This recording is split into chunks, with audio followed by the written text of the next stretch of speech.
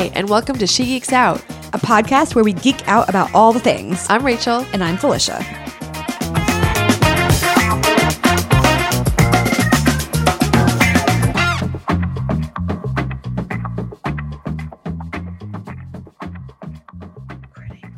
According to the cloud, and I apologize in advance if my cats are like, I don't know what they're on. They got like extra catnip or something. I don't know what's going on. But welcome, Lauren. Hello, Felicia. This is Rachel.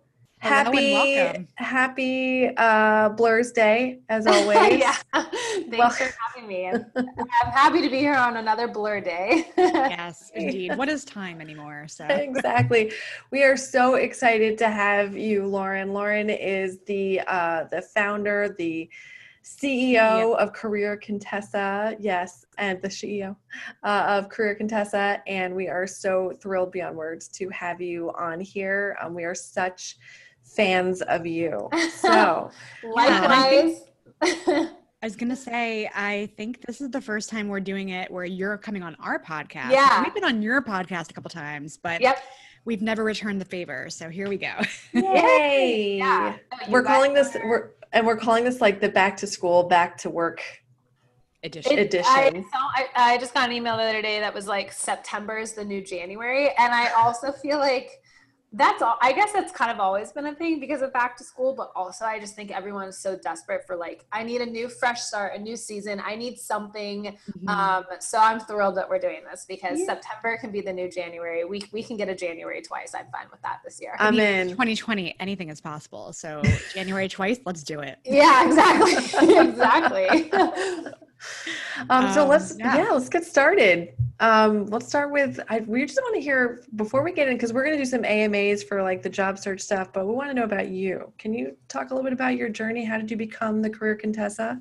Yeah, I'll try to keep it short just because I've been running Career Contessa since 2013, but it started as a prototype or out of my master's thesis project. So I've been thinking and talking about Career Contessa basically since 2010. So I'll try to condense the last 10 years for you guys. So I graduated college during a recession, 2009, not a good time to be graduating. So I feel for all the grads right now. Kind of did the thing where I moved home, didn't know what I wanted to do, even though I had quote unquote checked all the right boxes. Eventually I moved from Portland, Oregon to Los Angeles, got a job as an admin assistant working inside of a dental school for a major university, and super thankful I had the job, but also really, I think that was where the soul searching / internal battle happened between this is what I expected and this was my reality, and coming to grips with that. And, Christine Hassler has this great term called expectation hangover. That's exactly what I was experiencing for years.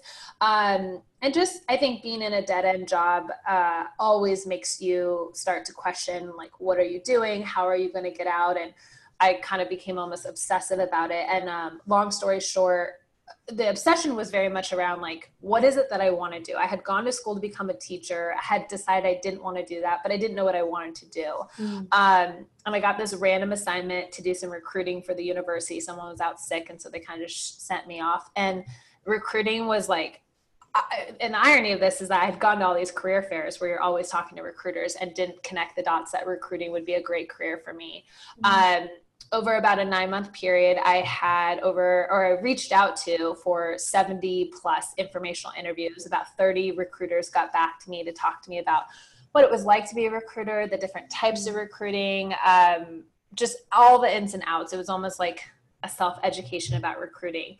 And I leveraged those into becoming a recruiter at Hulu. And that was really a fork in the road. I'm sure we all have these like moments where we look back and we're like, wow, had it gone differently, who knows where my career would be. And working at Hulu was really where I kind of caught the startup bug. Being in those environments, as you guys know, at startups, it's like urgency and quick, and you're around smart people. And it was just a really good fit for me. Recruiting was a really good fit for me. And I was now on the other side of the hiring table, which was really fascinating, having been this very lost job searcher. And I was learning a lot about that, but also I was getting ready to write my master's thesis on millennial women and career resources, because I knew that I wasn't the only one who had kind of felt very lost and really confused. But also when I was working, there wasn't a resource that I could go to for questions, or like, how do you ask your boss for a raise? Like the first time I asked for a raise, I started crying, you know? And so like, just like, where do you go for the guidance? And career centers, which you get access to in school, are fine, but you don't, it's like, you almost don't need that help yet. You really need a career center when you're an adult or when you're working. So, long story short, Career Contessa was started as a pure side hustle, first for my master's thesis. Then I kept it around because I thought maybe I would leverage it into some other, tech job opportunity. But then in late 2014, after lots and lots of thought and saving as much money as I could, I left my job at Hulu to work on Career Contessa full time. And that's been a journey. I know you guys know this too with startups, like, started out as going to be some sort of tech related company, then turned into this. And now we're borderline a media company / online education company. So it's been a long journey, but here I am. Wow, I love it. I also love, I don't know, I feel like we talked to so many women where that time period around 2013, I don't know what was in the air, but Yeah. that was such a pivotal time for so many of us. Like that's when Rachel and I met. Like there's just a lot of stuff that happened in that time period. So yeah. I'm sure it has something to do with the Mayan calendar or something. Yeah, the Honestly, moon. Yeah. Not be surprised. Is it in 2012 when the world ended? Yes, exactly. Yeah. Like That's what I was thinking. forging our new pathways in this crazy world that we're in. Exactly. Well, you just mentioned a couple of the shifts that have happened since you originally launched, but can you talk a little bit more about how the focus has shifted during this hellscape that is 2020? Yeah, absolutely. So when I first started Career Contessa, I will say also, in hindsight, I should have never left my job because I had no idea how I was going to make money or what I was doing. But that is sort of the pros and cons of entrepreneurship. Some people are I wasn't nearly as organized, and part of that is I didn't raise money. So I wasn't being like required to think some of this through. But, so when I first launched Career Contessa, it was just an interview series. So I would basically, obviously I believe in the power of informational interviews. And so I was interviewing women on what is your career and how did you get there? And what I wanted to do was shed light on the variety of career opportunities because, for example, I never knew that recruiting was a job. And once I did, it really kind of helped me kind of figure out what I wanted to do. So we started as that. And then over time, what I wanted to become is basically a job search site where you could easily apply for jobs and you could save them but that wasn't what the community kept coming to us for. They kept coming to us for really all the stages of their career. So while job search was important, it wasn't the only reason why people were sticking around. And so my focus started to shift to become more of a kind of like a media platform, which is what we are now. We're a hybrid between media and online learning, just because everything we're doing is basically a learning tool, but we do have online courses. And so over time, we've expanded the resources on Career Contessa based on what the audience needed, or also the stage to kind of meet them at the stages of their career. So the stages, for example, at Career Contessa, we've kind of looked at it in like, okay, there's 5 main pain points. Obviously there's a lot more, but you have to be able to put these into broad categories. So there's career fit, the person who's trying to figure out what it is that I want to do. Job search, that one's obvious. And then there's career growth. So that's everything from leadership to I got the job, I've gone through this transaction. How do I manage up? How do I manage the dynamics with a team? Money, because careers and money really do go hand in hand. Obviously a lot of salary stuff. We even have our own anonymous salary database called the Salary Project, which that came about just as like a random idea I had that turned into a Google Doc that now is a whole database. So a lot of this stuff was like, started as like just this random one-off thing and then grew into something else. And then the last category is work-life balance. I know we all hate that word, but it's meant to encompass all the other parts, like time off, productivity, routines, rituals, things like that. And then we also started offering, the other services, career coaching, online career courses, our podcast. I recently wrote a book, all the things, because we don't want to just be a job site. We want to be a career site. And in order to do that, you have to be a very comprehensive resource. And when people say, oh, I'd love to create exactly what you're doing, it's like, great, but just so you know, this has taken me 10 years to create. And I think that's something people need to keep in mind with these comprehensive resources, is that you're not going to be able to create all this stuff in one night. And that's a good thing, because you want to know what the audience's pain points are, so that you're developing products or services to meet them there. Yeah. Wow. And I definitely want to talk about the book, but I'm curious too about the career coaching, and how that, because you're working with, it looks like there's a variety of coaches that people can reach out to. I would love to hear how you developed that and how that's going. Yeah, so that was actually the very first service that we started off, paid service. So one of the other things I really wanted to do is I wanted to make sure that most of the things on Career Contessa were free. I didn't want the access to career advice and figuring out your next move to only be for some people. And so when we did add paid services, career coaching was one of the first ones. And the reason why is because careers are so personal. And so while we are giving advice on a variety of topics, at the end of the day, there was always a person who was like, so I read this article, but my boss did this thing, and now I'm wondering about this coworker. And then it's like, okay, that's hyper specific and very unique to you. And how could we scale that? How could we offer that advice without me just answering emails all day long? And if you Google career coach, there's like 30 million results that pop up. And so I think there's a couple of things about career coaching. One, I believe that it truly does work. Two, I think it's overwhelming to find a career coach. And three, most people think that career coaches are only for executives or bosses or leaders or whatnot. So this was another thing where I wanted to make it very like, there's no long-term commitment. So the way our career coaching platform works is we pre-vet all of we call them mentors or coaches, how we use those terms interchangeably. But we pre-vet all of them. So there's about 50 on there. And the reason why I do that is because I don't want a ton of coaches who overlap in the same skill set. I'm not trying to give you so many choices that it overwhelms you. I'm trying to say, here are the best people who specialize in these industries, or maybe they're a full-time coach. We also have recruiters on there, which is always really interesting. You don't have to buy a coaching package. There's no long-term commitment. You can pay and use or work with a mentor one-on-one when you need it. So that was another thing that didn't really exist. Most of them were thousands of dollar packages.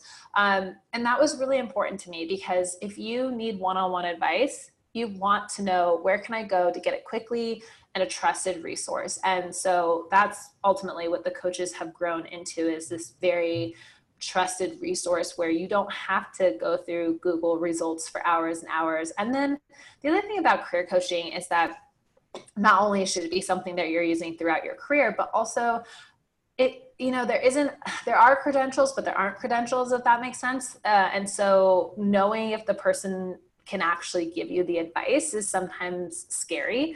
And when you're forking over $200 a session, I think what's nice is that Career Contessa has built a relationship with our readers, so that they know if we're recommending something or someone, it's because they're good and you can trust it. So that, wow. I love the career coaching. I truly believe in the power of, like, sometimes you just need to talk one-on-one with someone who's not your mom or your best friend and get the advice from them, you know?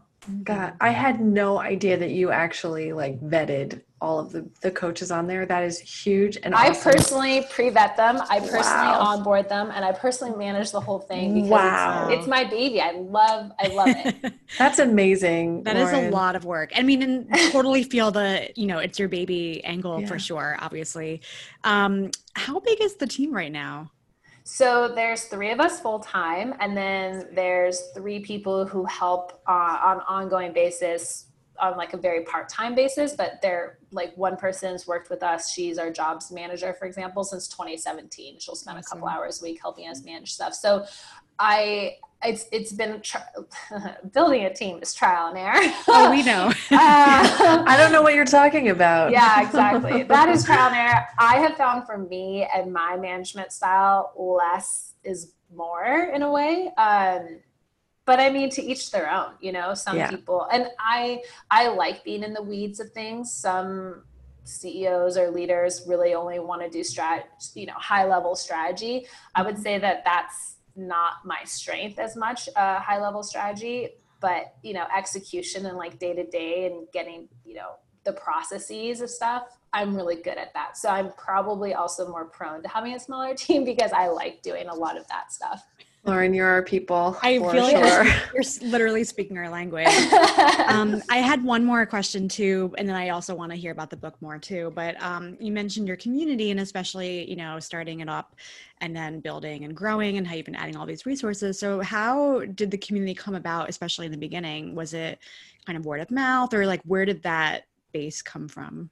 Yeah, so in the very beginning, it was definitely word of mouth, but also when I first started, I was a recruiter still at Hulu. And so I would pitch like Pop Sugar, Refinery 29, any outlet I could find to, podcasts weren't as big back then. So you weren't like the press you would be pitching was more like for articles. So I would constantly pitch and I would just find the authors of articles that were related to work. And then I would send them emails saying, you know, hi, I'm the founder of Career Contessa. Can I write about this? So I did a lot of like guest blogging. Eventually, sometimes people would profile me and Career Contessa.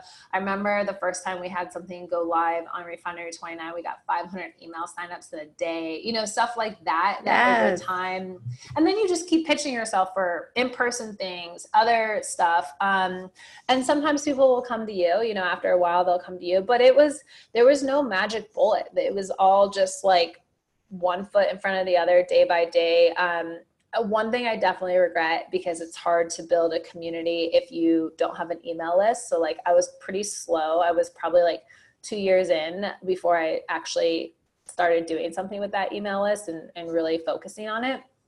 So today we're a much more like well-oiled machine of like, if you visit Career Contessa, we're going to try to hold on to you so that you'll revisit multiple times, which is truly what builds the community, is repeat visits and that repeat relationship. But it took me a while to understand like, oh, how do you do that? Like, I want people to do that, but how do you do that? And especially now, as you guys know, there's so much noise on the internet. So, yeah, I mean, it was pitchy, and then also just being consistent. So social media, putting it out every day, finding a schedule. In the beginning, I only published every Tuesday and Thursday, but you know, it's okay. Even if you publish once a week, it would be fine. Or you did something once a week, that's fine. Just being consistent so people know what to expect, I think, is important. Absolutely. Awesome. And I was just remembering, I did a webinar for you a couple months ago, and I was truly impressed by how many people were on the webinar, first of all. And then they were from all over the world. And I was just like, whoa. Amazing. And so I will say, you know, you mentioned it's a well-oiled machine now, and absolutely. So really kudos to you for, you know, getting it all together, because very impressive from our perspective. Well, totally. That is nice of you to say, because my very first webinar was a Google Hangout, and it like broke in the middle. And just so you guys know, there's no like, just join the Google Hangout again. Or at least back then it was like, if the link was dead, the link was dead. Oh no. So it's funny you say that, because it's been a lot of trial and error. And then the very first time we did an in-person event, the bathrooms broke. There were no bathrooms. So, you know, you have to like take this all in stride and know that it's better to get started, even if it's messy, because you will eventually smooth out those bumps in the road. But so yeah, you also joined the webinar at a good time. 3 years ago was a lot messier. Oh, that's a great advice. We haven't even gotten to the advice part, and that's already perfect. And one more question before we get to the advice, and it will lead right into it, I'm sure, is your book, Power Moves.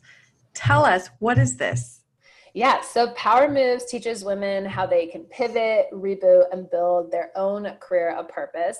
And selfishly, you know, I've been getting the best career advice straight from women who have been there and successfully done that for 7+ years, not to mention my own career journey. And the book is really the culmination of the best pieces of advice. But I wanted to create almost like a formula or a system that people could use. So Power Moves is obviously my terminology, because at the end of the day, what I realized that the most successful people have in common is they take action. They make these power moves. So Power Moves is an intentional action. You are being proactive versus reactive. And I think that's really, really important. And kind of what I was just saying is like consistency and the small things you do every day, they add up. They really do add up. And so Power Moves really teaches women how to approach their careers by integrating power moves, whether they're daily power moves, medium power moves, or big power moves into their lives to build a career on their terms, which is, there are plenty of people who have successful careers that they hate and they're well paid for them. The people who have careers that are built on their terms, that are successful by their own definitions, that they, love. I'm not saying that every day is easy. Those people are making power moves. And so I really felt like I was selfishly keeping this secret to myself if I didn't share it. And a book seemed like the best way to share that. So the book is then divided up. So you'll learn the power moves approach. And then what I did is I divided it into these 4 components. So it's self-care, relationships, career, money. And it's done in that order very specifically because each of those builds on each other. That is so awesome. Thank you for sharing. Can't wait to check it out. Exactly. I'm ready to buy it. So that's awesome. Felicia, would you like to do the first question or shall I? I'm happy either way. I can kick us off. I'm going to start out with some of our Ask Me Anything questions. Okay. Community. And it is worth noting that we had asked our community ahead of time. So that's where we're pulling these questions These aren't just coming out of thin air. Yes. So the first question is, I feel overwhelmed by the different options of going back to school to get my master's in computer science, getting a certificate, going to a boot camp, or just trying to transition internally onto a software engineering team at work.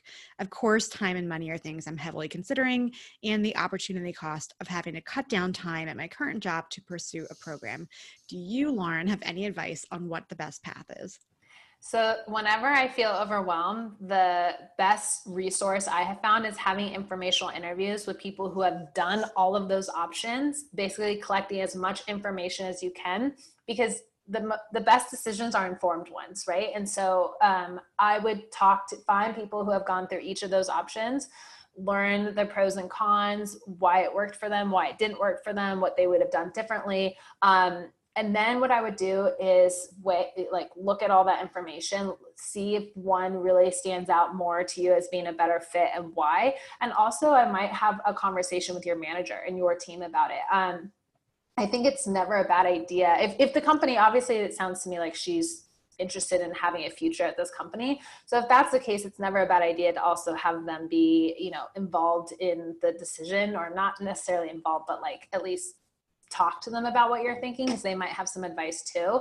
And I would also maybe have some informational interviews with people on the engineering teams at your company. So before I would apply for a program or spend a dime, I would do all this research ahead of time. I think also it's going to help you feel less overwhelmed because you will be taking action. One of the reasons why I think people feel anxious is if they're kind of sitting still with all this ideas bouncing around in their heads.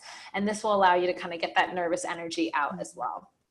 I love that. I especially love talking to the people currently on the team and just being like, how did they get there? Because that can be so helpful. So thank you for kicking us off with that. I love that advice too. And just the action focus is you're so right. That's so key. It's so easy to get, what do they call it? Analysis paralysis. Yes, totally.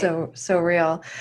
Next question. How do I search for a new job while furloughed and pregnant? Well, first take care of yourself. You are pregnant. That is already a full-time job. You are growing a human. It's really amazing to me what the human body can do. So I would say first, make sure your own needs are being met. There's this thing called Maslow's hierarchy of needs, and it's all about making sure that your needs are met first, because you're not going to be able to make very good decisions if you're not able to take care of yourself. So prioritize that.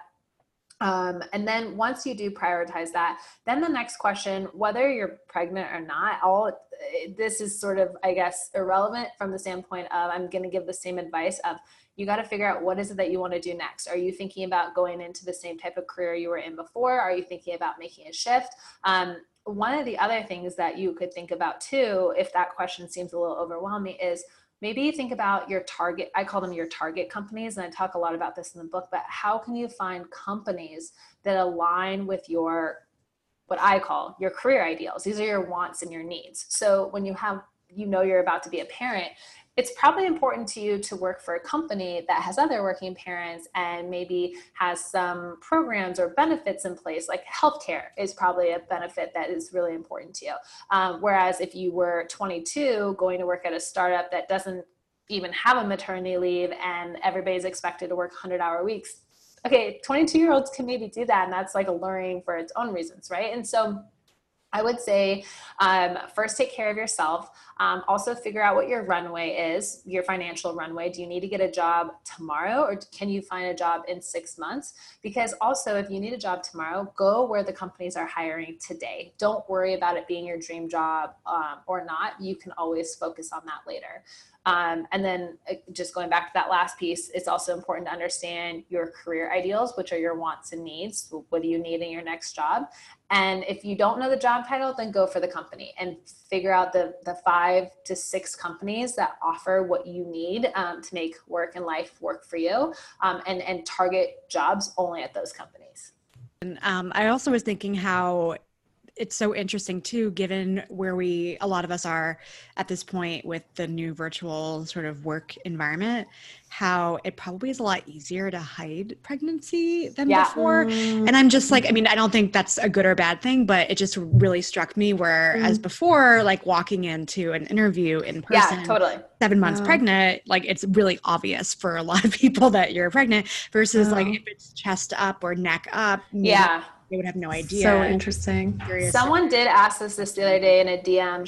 She said, I'm pregnant, but I've been interviewing virtually, so they don't know. Do I tell them after I sign the job offer, or do I do it beforehand? And look, my answer was like, this is very much you can do it either way. My gut reaction to that question was, for thinking about the employer, is I would want to start the relationship off with trust, and that goes both ways. And so for me, I would want to share with them, hey, maybe once you get to that place where they're drafting up an offer, hey, I wanted to let you know I'm 7 months pregnant. So, I'll be going on maternity leave at this time. Legally, they can't take the offer away from you, but so this is a tough one because legally they can't do that, but also I would want to let them know because I would want to have this relationship of trust, again, going both ways from the get-go. But I understand the hesitation, especially right now during coronavirus, where you feel like you are just so lucky to get the job offer that you don't want to say anything to jeopardize it. So I'm very torn on that. And yeah, it's a hard one. I mean, I like your approach of sort of waiting till it's like they want you and they're like drafting it up, because I also think that that's the point where you would want to be asking about what their benefits are, right? Like and you probably aren't going to know what their maternity leave policies or parental policies are even before that point anyway. So you'd want to know, is this actually a company that would work for you if, when you come to that time? Yeah. And I just feel like at that point you have the leverage as a recruiter. I can tell you they want you. They don't want to have to start their search over. Totally. Everyone's already agreed that you're the one. And so for me, I find like that's a nice compromise between the like, don't tell them at all and being honest. Yeah, totally. Ooh, messy. It's a toughie. That's a tough one. Yeah, for sure. My goodness. Ooh. Thank you for sharing the extra. You gave us extra answer on that one. Thank you. All right. So next question is applying to jobs online worth it when people are saying that most new hires are based on referrals, especially for people just starting out? You're correct. Most jobs are hired via referral. Although here's what I tell everybody. Apply online, because a lot of times they say you have to apply online. Also, when I was a recruiter, we needed you to apply online because a lot of companies are using job applicant tracking systems. And so it's like, we need you to fill all that out so you're in the system so we can move you along. And if you ever got an offer, that's how we would do it too. So I would always apply online, but I would never just apply online. I would apply online and then I would find a real person to send your resume to, whether that's looking up what is the recruiter's name, who is the hiring manager, and drafting a individual email of interest and attaching your resume. That's kind of my tried and true of like, you haven't finished applying unless you've also sent it to a non-general email address. And so I guess Brilliant. follow-up question on that one, and I'm asking this follow-up question as Rachel and I have just gone through the hiring process, so it's very fresh in our minds. As a recruiter, when you are doing full-time recruiting, if you got those unsolicited emails from candidates where they had already applied online, but they were reaching out to you, like, was that something where you were like, oh, this is awesome, I'm going to take another look at their profile? Or you're like, oh, let me put this into the folder of emails that like I don't really look at? Or like, what was your sort of reaction if you were getting those emails? So I didn't mind it. Most of the recruiters I know don't mind it, but we're human, right? If you get us on a bad day, if you get us on a busy day, if you send us a job that we're not hiring for, like it is possible that you can do that. It goes nowhere. That's also why I like it when I like to tell people follow up. If you haven't heard anything from them a week and a half later, follow up, because maybe it was just like, hey, they came back from vacation. They had tons of emails, and you know what? That role, the role they're recruiting for, that one's not a priority right now. So they just sort of like deleted it, or they put it in a folder that they never actually go back to. I will tell you the way I got my job at Hulu is I reached out to their company was in LA. I was working for a university that was based in LA. And I went to the Career Center and I was like, I work here. I'm also technically a student because I was a master's student. Do you guys have anybody in the Rolodex that works at this company? And they gave me the name of somebody. And I sent my resume and an email of interest to her. In hindsight, I never should have sent it to her. She was the director of communications and I was applying for recruiting role, so I've learned a lot since then, but she never looked at it, but she forwarded it off to a recruiter who did look at it and then gave me the call. So I'm biased in this in the sense of like, I feel like, why would you not take the shot at sending it to somebody? Because the worst thing is that they don't look at it at all. But I personally wasn't annoyed with that. Like sometimes I would like it because going through online resumes is really boring, and it's not easy to look at everything and like you're not going to print them all out. And also some jobs get like thousands, especially right now, thousands of resumes within minutes, and so you can filter them a little bit. But it's why a lot of recruiters will sometimes just source on LinkedIn, look at referrals, or wait for someone to be clever enough to send a resume to their inbox. Yeah, so real. Oh, good. That's great. That's really helpful. I personally, as the person who was doing the initial screening, for me, what's so important is a cover letter. I feel like, because to your point, it's so boring. And so when people actually write something that's interesting and relevant, and clearly they've done a little bit of work, it makes it feel like, oh, they're not just clicking a button to apply. Yeah. And that's the funny thing about cover letters in general is everyone has an opinion about them. Some people are like, I never read them. Some people love them. I had a recruiting manager who would not look at your resume unless you sent in a cover letter. So what I tell people is like, these are humans. They all get to have their preferences. Why would you not go above and beyond and check every box? Because you don't know if they're, and yes, for sure with a cover letter, for God's sakes, please make it interesting. No one wants to read something boring. And please put in the right company. I know. Yes. You copy, paste, be very careful. Just like a general, like read over your materials and your email. Like one time someone sent me an email and it said, yo, and I was like, what? You did not mean to say that. You didn't. No. I know you didn't. But, Oh, it's so funny. Oh, yeah. Humans, you're right. Yeah. Okay, next question. How do you explain getting fired when applying for jobs? Yeah, so I think this is again, I kind of default to honesty. So if you were fired from your last job, and I'm kind of a fan of like saying fired without actually using the word fired. So a lot of times they might say, oh, they're looking at your resume. Most likely the question is going to be phrased as like, oh, I saw that you left your last job in January and it's June that we're interviewing you. Like, why did you leave your last job? And you can say, I was let go from my last job due to XYZ, but try to make the storyline make sense of why that wasn't a good fit. Like in hindsight, that role for me just probably wasn't the world's best fit. That's why I've made sure that when I applied for this one, here's what I know is a good fit. So like, what is the lesson that you've learned from that? How is it that this job is the right one? And so what I would be definitely be prepared to get the question. And I would just say, make sure the storyline makes sense. Like, being laid off or fired is usually for a performance thing. So you might be able to even describe to them. And what I like is it's better to have the storyline worked out ahead of time, because otherwise they get to make assumptions. And if they hear fired, a lot of people think of performance, and that makes them nervous. So maybe you can say something like, well, the performance of the whole team, or, you know, my performance on this project wasn't where it needed to be, and they were making cuts, or what, I don't know. The point being is like, because again, this is why working with a career coach can be really helpful, because you guys can come up with your storyline together. But I do think that honesty is important, but once you're honest, then connect the dots for them so that it becomes a non-issue. Love that. You're really good at this. Just so you know. Like, if I were applying for jobs right now, I'd be all over career. I know, seriously.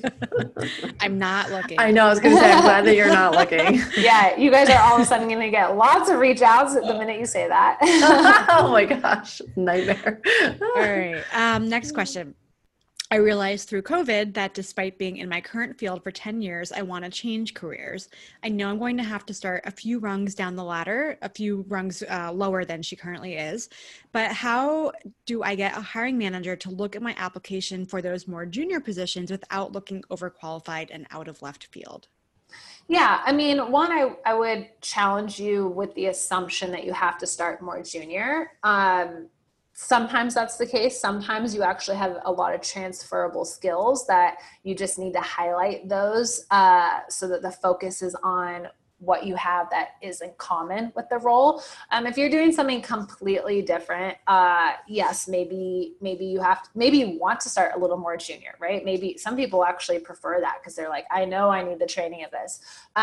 So same thing, what I like to do with a resume when you are trying to transfer industries is I like to make the header that says relevant experience and then a second one that says additional experience. For the relevant experience, you can put all the stuff that you've done, whether it was your last job or maybe the job before that is relevant to the role. And then, so it doesn't have to be in chronological order, or most resumes are in reverse chronological order. So your most recent job is up at the top, right? So you don't have to do that with this format I'm listing.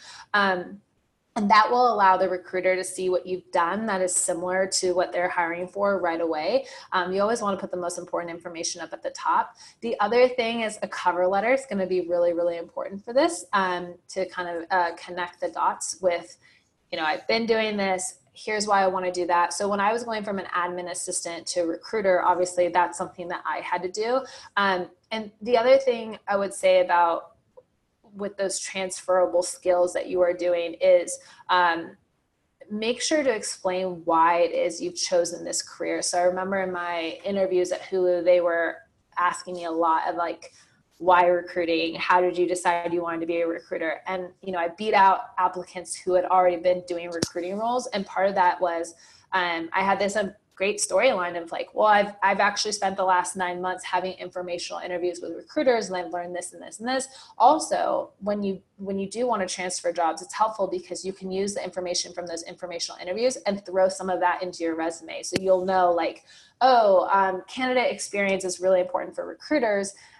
As an admin assistant, I'm thinking about the experience of people all the time, but you wouldn't maybe normally connect those dots unless you were literally having a conversation with someone and they were saying how important that is. So find a way to show some sort of proof that you didn't just pick this career out of thin air, that you actually want it. And again, I know people are probably tired of me saying the storyline, but storytelling is very, very important, especially when you maybe don't have an obvious line of connection to what you want to do next.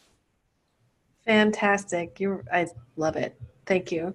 Okay, next question. Is loyalty, quote unquote loyalty, a thing anymore? If someone has a few jobs in a row of 12 to 18 months, does that start to raise red flags about loyalty or jumping ship? How long does someone need to stay? Yeah. also known as job hopping. I mean, I think there was a time where that was like very alarming to people. I think especially during COVID right now, it's not going to be as nearly as alarming. And as long as you have a good storyline on why you've moved roles. So the other thing I really like on resumes is after you've listed your job title, company, kind of in that header area, add a 1 to 2 sentence overview. So that would be like the storytelling piece. So let's say you switch jobs in a year, maybe you've got the first job you had and then the second job that you got a year later. Maybe for the 1 to 2 sentence overview, you could say like, moved to this role, or like was reached out to about this role, was an awesome opportunity, and I always wanted to work in a tech space, so I took it. So somehow you can kind of connect the dots on why you moved quickly. I like that because, again, I like the idea of giving the recruiter anything you think the recruiter might be like, no, and put you in a no pile. Try to address it so that the answers are there for them. I don't think job hopping or look, for some companies, they're really going to like that. They're going to like the fact that you stayed for a while and that you've got that longevity. But just be prepared for them to ask you that question. If I was interviewing someone, I would probably ask them like, hey, it looks like you've switched jobs every year. Like, why is, like, if you come and work here, you're only going to stay for a year? And they might be really blunt about it. So I think maybe that's the opportunity for you to say, I've moved jobs every year because of this reason, that reason. That should be good and makes sense to the other person. And then you can say something like, but ultimately what I want is to grow within a company. And I've researched this company and this role, whereas before I've only researched the jobs, or something like that. Mm-hmm. Love it. Yeah, I think it's so important, especially, I'm seeing a lot more people having frank, transparent discussions around leaving companies because of toxic managers, especially if they're in underrepresented groups. And so, they join a company, they're not being supported, they leave, then it looks bad on their resume. Yeah. So, yeah. Yeah. And if there's a way to like come up with some terminology to politely say that without throwing your boss under the bus, you know what I mean? Like less opportunities, or left for more opportunities, a bigger challenge, or, if you can find a way to not kind of like, I guess, like be negative about your employer, that's always a good thing too. Yeah, for sure. Totally. Okay. Next question. How do you go about asking for the salary range of a position if it's not stated in the listing? Is that seen as too bold to ask directly during an initial interview? No. And most of the time a recruiter will probably ask you in the initial phone screen, what are your salary expectations? If they don't, maybe not in the initial phone screen, but maybe if you get a little further down, I would let, maybe ask them, hey, what is once you kind of build that rapport and you've had a couple interviews and that, okay, they like you at least, then I think, and if they haven't brought it up already, then I think it's a good idea to say, hey, one thing we haven't touched on, that's part of the logistics, is what is the salary range for this position? I've done some research and I've come up with my own range, which I'm happy to also share with you. That gives them the opportunity to either share what range the company's already come up with, because there are compensation analysts who do this all day, and they will literally tell the recruiter, here's your range, but there are other companies where if you throw out the first number in the range, there's this, I guess, like phrase in salary negotiations called anchoring bias, where you anchor the conversation and whoever throws out the first number. So I'm kind of a fan if you get the opportunity to do that, because, but it should be well researched, because if you throw out $100,000 and the range that they have in front of them is 60,000 to 70,000, they are literally going to quickly go back to you and say, how did you come up with that number? Because there's probably even a part of them that is like, what the hell? Like you, like almost like annoyed, like, did you pull that out of your ass? And so just know that you can't, this anchoring bias doesn't like get you away from having to explain the number. And also just make sure that if you do get the opportunity to be the first person to throw out the number, that it's actually based in like reality that you can back up. And because I've seen people do this sometimes, and I'm just like, okay, I know you got this advice to ask for more, but this is, you're missing part 2 of that advice, which is like, you don't always have to ask for more if they're giving you the market value of that range. Right. Also, if you are going to ask for more and you're going to throw out some crazy thing, you better be able to back it up with something other than like, oh, well, that's what I was making in my last job. Similar to how we're not going to pay you based on what you were making in your last job. You don't get, like, the rules go both ways. And I think that people have kind of lost the fact that this is supposed to be a two-way relationship versus sometimes they'll just do this crazy stuff with companies and it's like, well, whatever, it's not my money. It's like, well, then you're probably not going to get the job because they're going to ask about it, and the explanation better be good. And there are so many resources now that where people can actually do that. I mean, 10 years ago, you couldn't find out what companies were paying similar roles. Yeah, it was much more mysterious. You took what you got and you were thankful for it. Now you should do research ahead of time when people ask, where do you do it? Obviously, there's tons of online resources, but also if you're having those informational interviews, a good question to ask people in those informational interviews, especially when you're just trying to learn more about, is ask them like, hey, what kind of salary range, if you don't mind sharing, are you making? Because I want to move into this and I want to be realistic, and you obviously have a lot of experience, so your range wouldn't be the range I would ask for, but can you share with me just so I can get some data points? Yeah. You know, because I was thinking too, like the other side of it is, what if you don't do your research, you throw out the number first, you anchor it, and it was like on the low end of their range. And they're like, great. Yeah. Sounds and that great. happens too. That definitely happens. And then people are like, well, irritated at the employer. And it's like, okay, if someone was trying to buy your car or sell you a car and you threw out like, I guess sometimes I'm like, look, I know you're irritated and you feel like personally offended by that, but you would probably do the same thing if you were able to get something for a lot lower, and you'd be like, oh, this person's selling this to me for only $100 and it's worth $1,000. Like, would you go, no, that's way too low? Maybe some people would, but I think the majority of people would probably run with paying less, you know? Yeah. I mean, I forget who it was, but I did hear a woman speak years ago where she was saying how she was trying to support underrepresented groups within the workplace that she was working at. And so she had shared how she had someone come in for an interview. They threw out a number. It was ridiculously low. And so what she did was, instead of being like, you're really undercutting yourself, she said something like, why don't you take some time to think about this? Like, do your research, research, come back to me tomorrow and just confirm that that's the salary you want. So of course they like actually did some research, back with a higher number. And I think that's a great way to sort of manage it if it's truly like egregiously out of the range. I think that if it's within the range that the company has, but it's on the lower end, I think that's where it gets a little bit more of a gray area, because it's like, well, it's not out of the realm of what you get paid. So that's where it really does pay off, literally, to do the homework and the research into it. I completely agree. The other one I get is people will be like, oh, I don't know, like whatever you guys are willing to pay. And I will always respond back with like, so we have a range, but I think it would be super helpful and just like good experience in general for you to do some research, and you can come back and partly you have to remember recruiters are advocates for the company, but they also,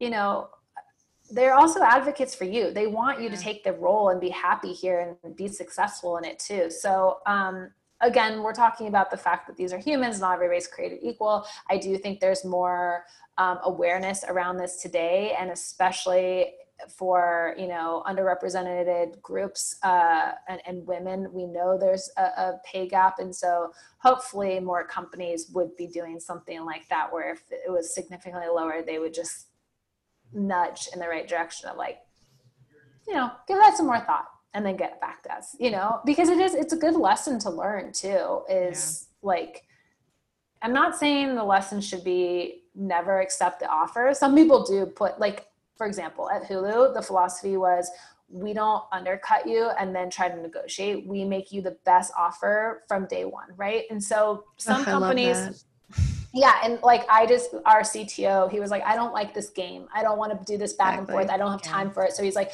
make them the best offer with this, this, and this. And if it works for them, then great. And if it doesn't, then we're not the right fit. So like you just have to remember, like, every company and employer and philosophy is going to be different. And a lot of that comes from the top down too. So all this to say that, like, do your research. It's always valuable to start there.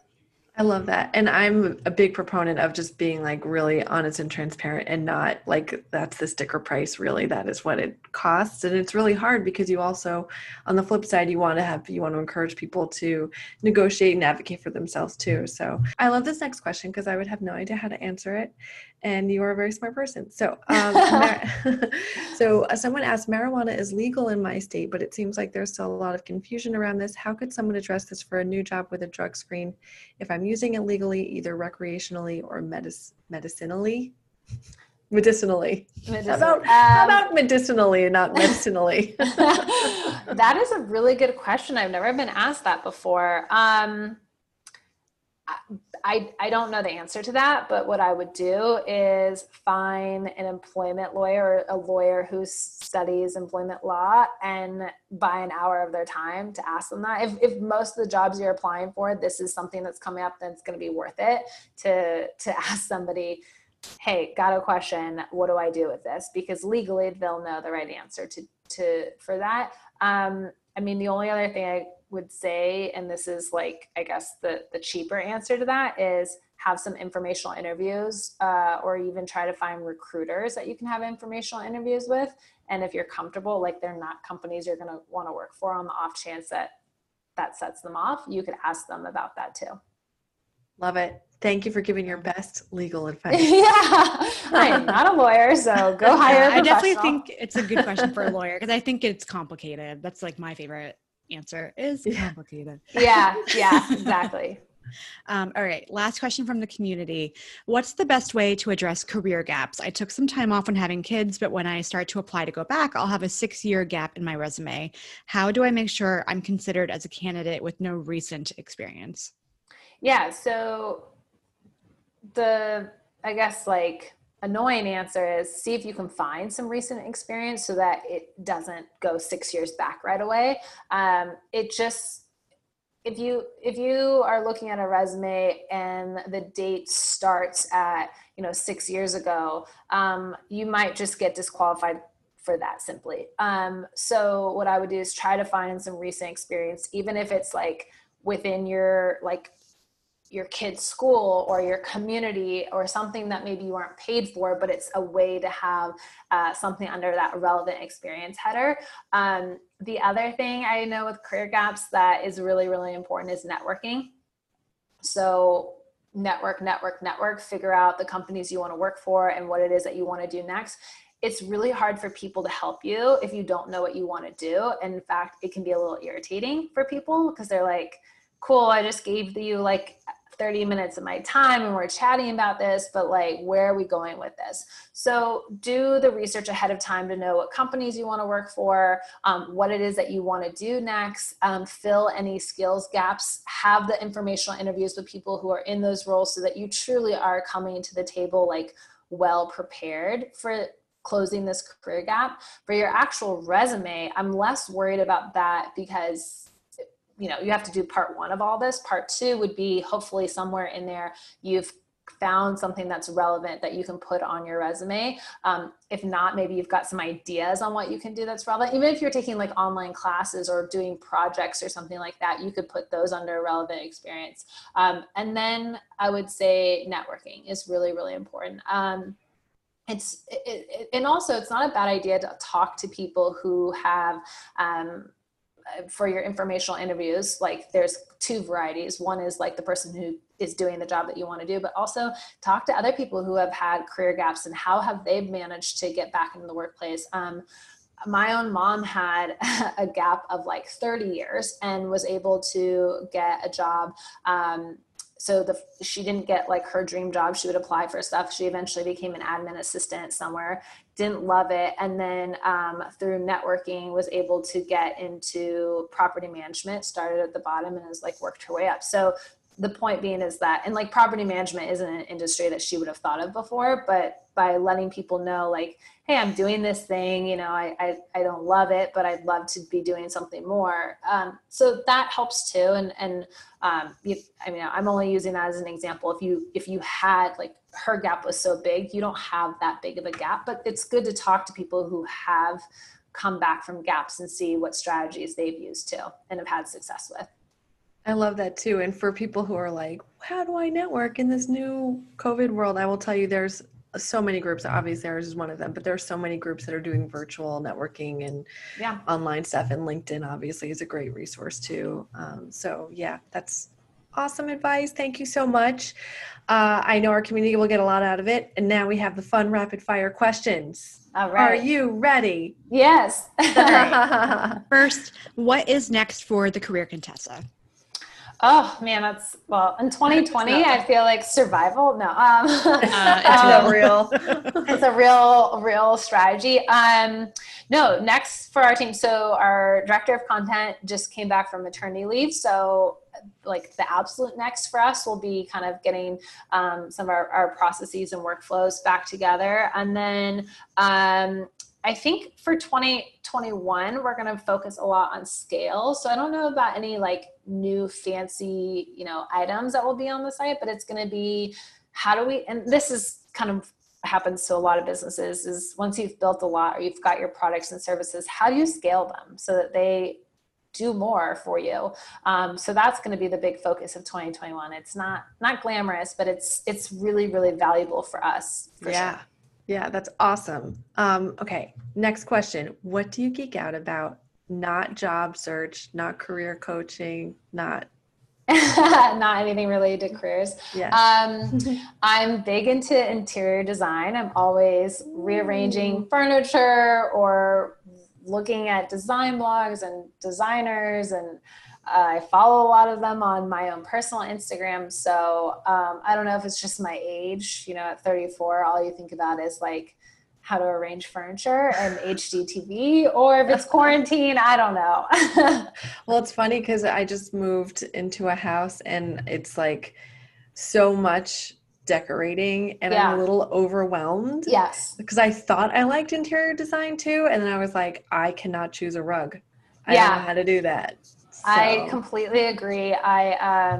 We had something flooded in our house. And so we had to like redo some of our floors. And so I'm like back in my office, but I'm like rearranging and I'm having the same thing. I'm like, I don't know where to put anything. I don't know what to do with this. So I just look at pictures all day long of home office setup. And it's different because I didn't really use my home office that often before. And now obviously I'm using it a lot. So I'm thinking about it very differently. Yeah, absolutely. Same here.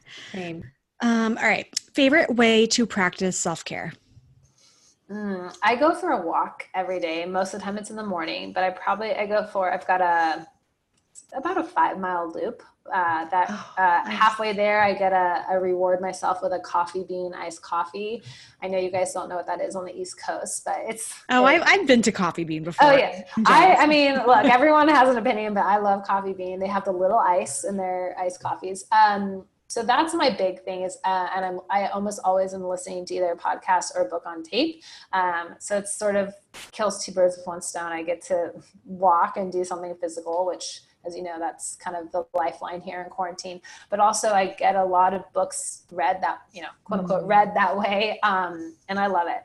That's awesome. That's actually literally something I'm trying to start as my daily practice. So I love hearing that. By the walking too. Like all of these people who are like killing themselves on the Peloton, which I know there's somebody who's going to at me for that. Like as a non-Peloton, I just don't have a place to put one. Honestly, that's probably why I'm just envious that you all can do this. But like I have found walking to be also from like a health perspective, for me at least, the best. And it's like, I'll keep it going. So that's always important. I love that. And if you have a nice 5-mile loop, like, yes. Yeah. I think that's the healthiest way to live. I feel like I got to start my day. Because everyone that I know is East Coast hours. Yeah. So I end up starting my day so early, but I try to do an afternoon walk. Yeah. Yeah. I will before quarantine, I was into morning walks because I had a commute, and now I'm into afternoon walks more and more. Okay. I don't know. I really would like to get back to the morning situation though, because then it's just over and done with, Yeah, me too. And also the morning is so calm and peaceful. Yeah. Yeah. We have a question, but I actually want to go to the next two because they were related to what you were just saying. Can you tell us about your favorite books and podcasts? Yeah, so I'm reading The Vanishing Half right now, and it's really, really good. I read that. I loved it. I'm okay. So I'm at the point where I'm like, some big thing is going to drop pretty soon because they do this build up. So I've been reading that. I also read a lot of books I read a lot of books for work. So we have a monthly book club, and we read Bias last month, which was all about bias. Really? Yeah, exactly. Shocker. We read Why I'm No Longer Talking to White People About Race. Oh, nice. That was really good too. How to be an anti-racist. We read that too. So we've had this for a while, but obviously we kind of go back and forth between fiction, nonfiction. So I won't give you the whole list. That's the reason. Oh, The Confidence Code is one of my favorite books. I think everyone should read that. Obviously Power Moves. And then for obviously for podcasts, I kind of go back and forth between things that are about business. So I like Dig a Day, which is a podcast about like media. I like the Goop podcast because it's stuff that I'm like usually not thinking about. And then I'll go to like murder mysteries also. So like My Favorite Murder. Also a huge fan. Of course.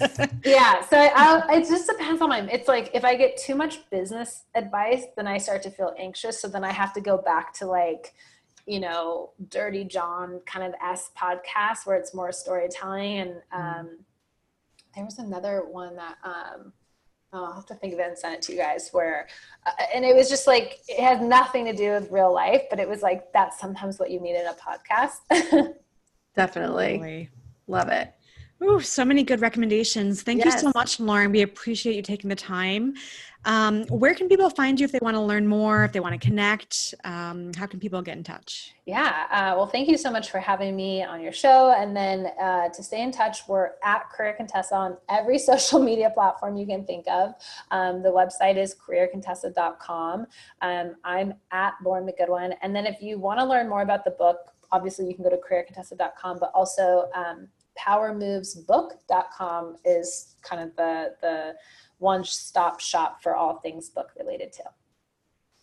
Wonderful. Thank you so much. That was amazing. We continue to be fans of you. We're like, how can we do more with this incredible brain of yours? It's really wonderful. Thank you so much. And yeah, thank you. I'm sure we will talk soon. All right. Sounds good. Have a good one, guys. Bye. Bye. Thanks to all our listeners for spending some time geeking out with us. If you enjoyed listening, please rate and review us on iTunes. Every review helps. And don't forget to subscribe so you don't miss the next interview. And tell all your friends. New episodes drop every Tuesday. Check us out at She Geeks Out on all the things. And in case you're wondering what those things are, they are Twitter, Insta, FB, otherwise known as Facebook, LinkedIn, and our website, of course. Bye, Rachel. Bye, Felicia.